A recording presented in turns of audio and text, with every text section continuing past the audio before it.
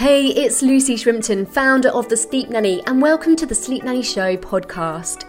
I aim to serve you with the ideas, strategies, and inspiration to help you and your family sleep soundly so you can live healthy, happy, and fulfilling lives. Being a parent is something for you to treasure, and getting the whole family sleeping well is a vital key in being able to do this without exhaustion, poor health, and the whole experience being a blur to look back on. So tool up, take the lead, and I hope this episode helps you.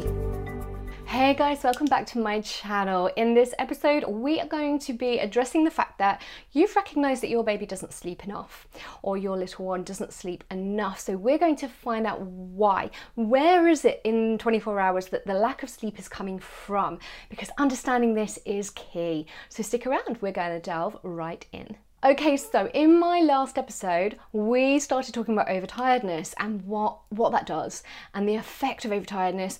And so today we're going to fully understand where the overtiredness could be coming from. So if you didn't see the last episode, then feel free to click back and watch last week's. But today it's all about where is it actually coming from. Once we've spotted it, we've got it. So where is it coming from?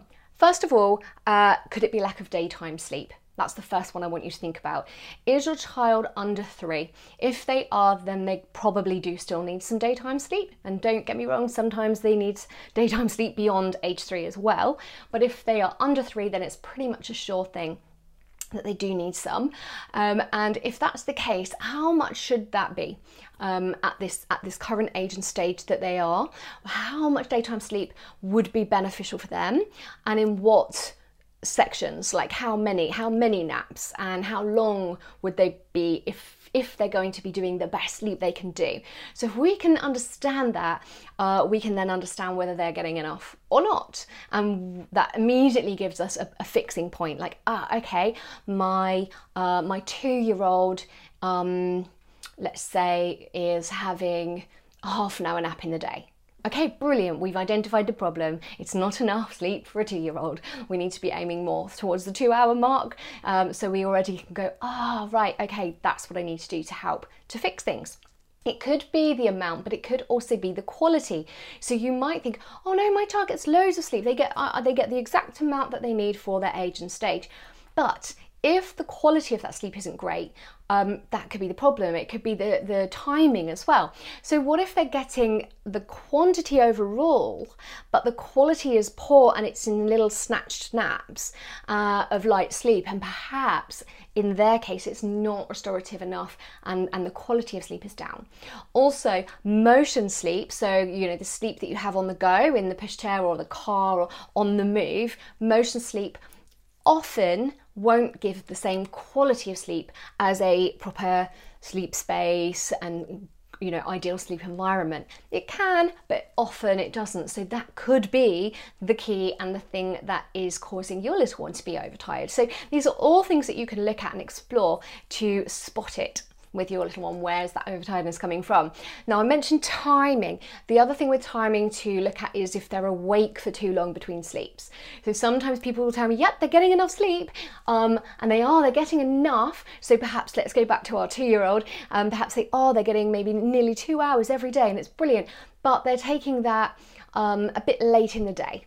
And so actually from their morning wake up time until the start of that nap time, if that window of awakeness is too long, even if they're getting the ideal amount of nap after that, the very fact that wake window is too long could be the reason for their actual overtiredness, even if they are getting enough nap. So timing does play a part in this as well, and I think that's something that can easily be overlooked or ignored, because you think, well, yeah, but they get the sleep eventually.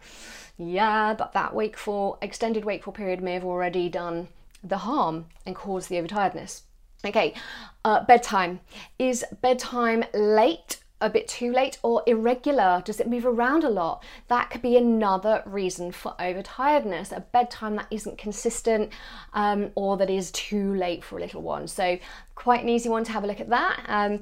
Most 0 to 6-year-olds, some 7-year-olds will do best with a bedtime around 7 p.m. That's if you operate a kind of a day in the life of where, you know, you want to wake up between 6 and 7 a.m.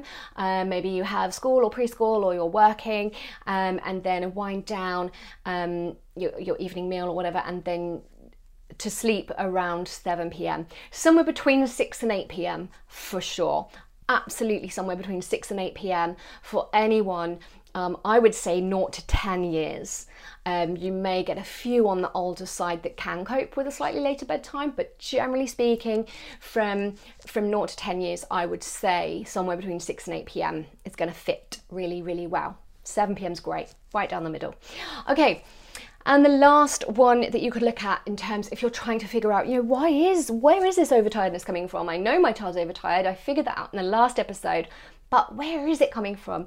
Could it be disturbed nights? Do you have lots of wake-ups going on in the night, lots of disruption? Are they up and down? Are they, are they disturbed? Are they having wakeful periods in the night?